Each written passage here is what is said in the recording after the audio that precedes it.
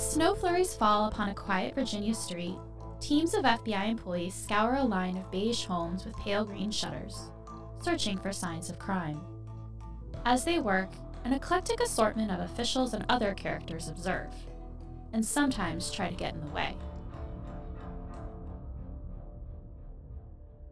But there's a twist. The onlookers and interrupters are fake. The homes are uninhabited. This residential street is located inside of a warehouse-like training facility, and both the evidence and the weather are staged. It's May in Virginia, after all. Welcome to the FBI's Crime Scene Administration and Management Basic Course, which equips employees from across the Bureau's 56 field offices and full range of job descriptions to secure, document, and collect evidence from crime scenes as members of Evidence Response Teams, or ERTs for short. On this episode of Inside the FBI, our host Jennifer Lee Obrahori will take us inside the world of ERTs. We'll learn why these teams exist, how they're trained to approach crime scenes, and how their meticulous efforts on the ground help ensure that justice can be served in the courtroom. I'm Monica Grover, and this is Inside the FBI.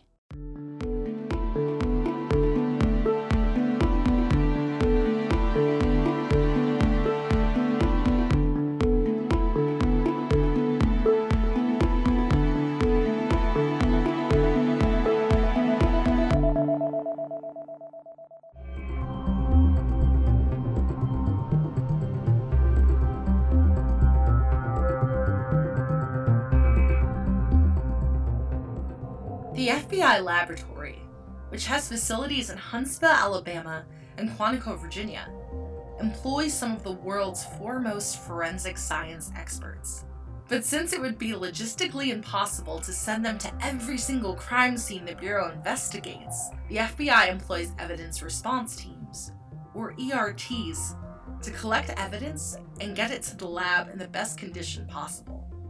Supervisory Special Agent Heather Thew, a former member of the Philadelphia Field Office's Evidence Response Team, who now works as an instructor with the Fredericksburg, Virginia-based Evidence Response Training Unit, says these teams serve as a bridge between the crime scene and the lab. Therefore, we're the eyes and ears, too, a lot of times for that case. And for that case agent who is working this, we are their search team, and we have to be able to identify those things on scene, using our tools, our techniques, such as alternate light source, such as our fingerprint techniques, looking for latent fingerprints, being able to uncover these things. But then we have to collect and preserve these things too. ERTs ensure crime scenes are closed off to potential outside contamination, document them in photos and drawings, and scour every inch of them for potential evidence. Evidence response teams search for potential proof of foul play, including evidence they can see, like footprints in snow, or a gun that a perpetrator might have accidentally left behind, and other types of evidence that their specialized training teaches them how to illuminate, develop, or extract, such as blood splatter that suspects mistakenly think they've cleaned up enough to hide, latent fingerprints, and DNA. Once the collected evidence is properly packaged, ERTs send it to the FBI laboratory. When the lab's forensic examiners receive it, they can leverage the full range of forensic tools at their disposal to derive additional information that can help inform a case.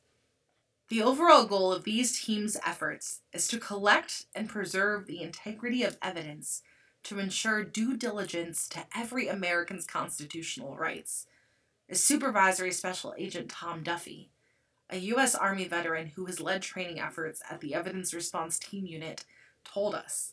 Our ultimate goal is to take the jury and put them in there looking over our shoulders virtually as we encounter things and find things to document, so they're confident that we processed it the correct way.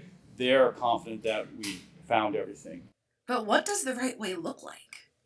Here's what Supervisory Special Agent Gene Lanzillo, a veteran ERT member and instructor with the ERTU, had to say. I'll get forensically nerdy on you for a minute here, but it all goes back to a French forensic scientist named Edmond Locard. And Edmond Locard was a French forensic scientist who was active in the late part of the 19th century, early part of the 20th century, actually well into the mid part of the 20th century.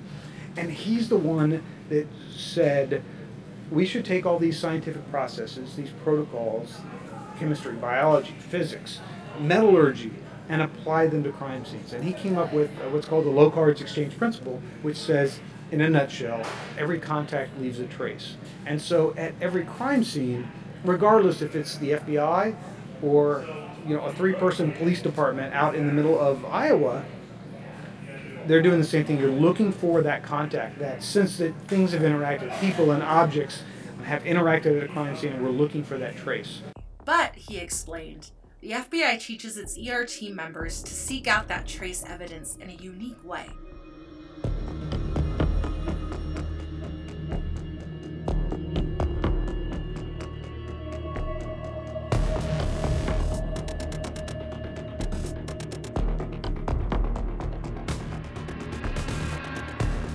During the foundational training for evidence response team members, known as the ERT Crime Scene Administration and Management Basic Course, FBI personnel are taught to use a 12-step process when approaching crime scenes.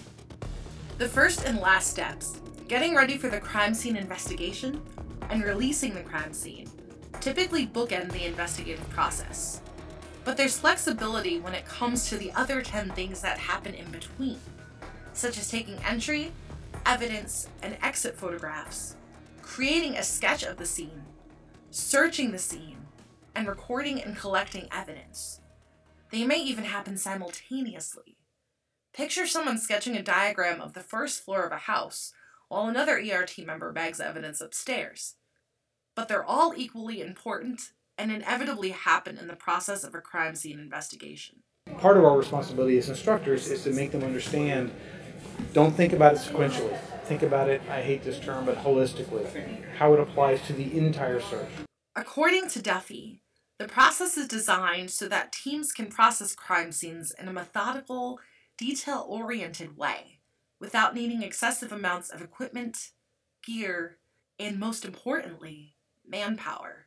While every one of the FBI's 56 field offices has its own evidence response team, each team typically ranges from 8 to 40 people, with the overall ERT community being approximately 2,100 FBI personnel strong, Lanzillo said. Each field office's special agent in charge controls its ERT and decides whether and how the team will deploy, either piecemeal or as a collective, in most cases. So the field office will say, we have this kind of search happening, we need ERT to help out.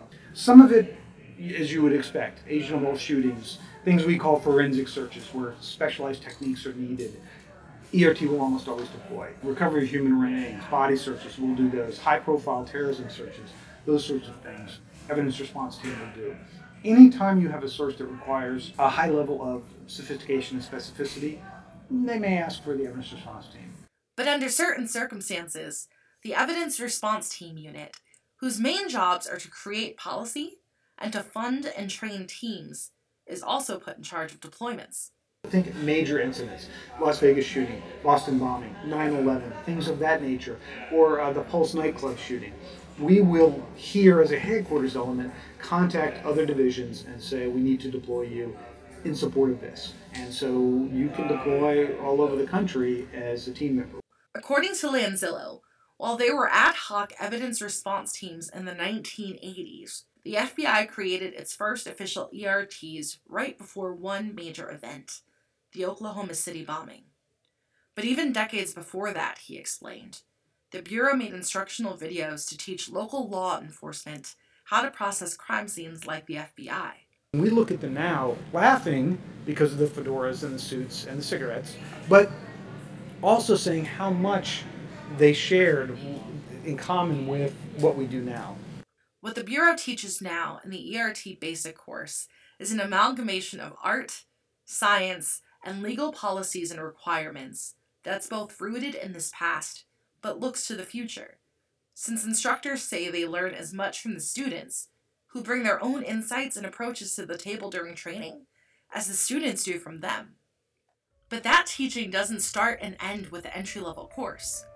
Passing the basic course unlocks an eclectic menu of advanced training opportunities for ERT members, where they can specialize in things like crime scene photography, responding to a mass casualty scenario, or operating within a hazardous materials environment.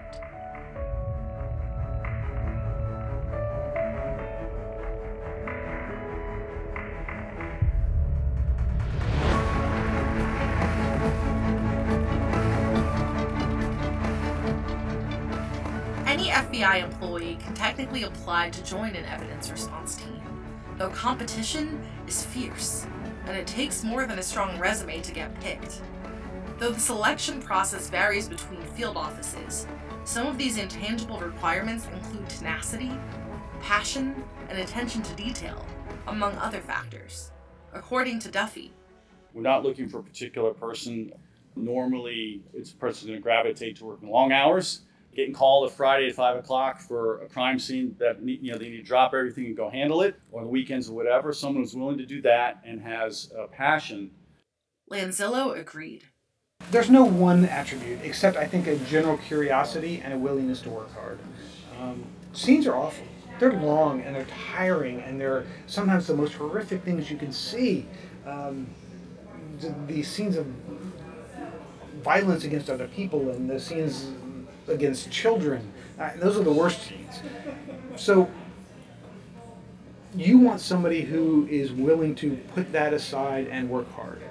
According to Justina Slowinski, a forensic accountant with the FBI's Baltimore field office and member of its evidence response team, compartmentalizing is key to getting the job done under these kinds of circumstances. You have to go if you get a call, and sometimes you see things that you're not really ready to see. So you try to work around it, but you just think about the process and the training, and not just the actual scene. You ask yourself, what's the best way to help the team and preserve what needs to be preserved?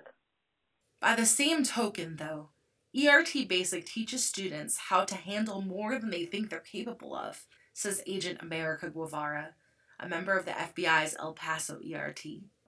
I think overall with the FBI, they teach you to push your limits, and do a little more than you feel comfortable with. And I think the same could be said of ERT. For example, it made me start thinking about how would I feel if I saw an actual corpse or an actual dead body, and how would I react? I haven't had that, to be honest, in my experience. But just pushing your limits, I think. It's been the FBI model for me. The ERTU has also incorporated resiliency training into the ERT Basic course to teach students how to avoid physical, mental, and emotional burnout, dispel the stigma surrounding asking for help, and ensure they know about the support resources available to them. When deciding whether to put their hat in the ring for a spot on an ERT, an applicant's why, or what drives them to want to do this work, is equally important. I think the type of person that is drawn to this work finds hard work a benefit in of itself. So I know I do, and that I like the feeling when I'm done with the scene to look at what I'm leaving and say, okay, I did the best I could. I documented this scene, and hopefully it will help move the gears of justice forward towards justice for the victim and eventually a conviction at trial. Long story short, ERTs aren't for everyone, which is why teams often allow interested employees to shadow them on a response or two. These opportunities let the teams gauge whether interests are a good fit, and potential applicants figure out whether they have the fortitude for it. Special Agent Chelsea Williams, a member of the FBI Detroit Evidence Response Team, endorsed this approach. I would say if you feel like ERT is for you and you want to give it a try, reach out to the ERT senior team leader in your area. I'm sure they would be happy to have you come along and observe a scene or assist on a scene. You can see if you like it. Hopefully you will. For the right candidates, like Duffy, whose trial run on September 11, 2001, wound up becoming a deployment to New York to help process debris and human remains from Ground Zero. The desire to serve outweighs the heaviness of the assignment, and everything just clicks. When all is said and done, though, the beauty and strength of evidence response teams are rooted in their diversity. So we've got the creative, we've got the detail-oriented, we've got the former scientists, we've got the former police, we've got people that don't fit any of those categories. They get there and say, you know what, this is pretty cool. And I think you will find if you go to any field office and you ask the executive management about the type of people that are ERT, they're going to tell you it's their best agents, it's their best employees, it's the people that work really hard and do a really good job while they're working. Thanks for joining us on the first leg of our journey into all things ERT. This has been another production of Inside the FBI. You can follow us on your favorite podcast player, including Spotify, Apple Podcasts, or Google Podcasts. You can also subscribe to email alerts about new episodes at fbi.gov/podcasts. I'm Jennifer Lee Oberhori from the FBI's Office of Public Affairs. Thanks again for tuning in.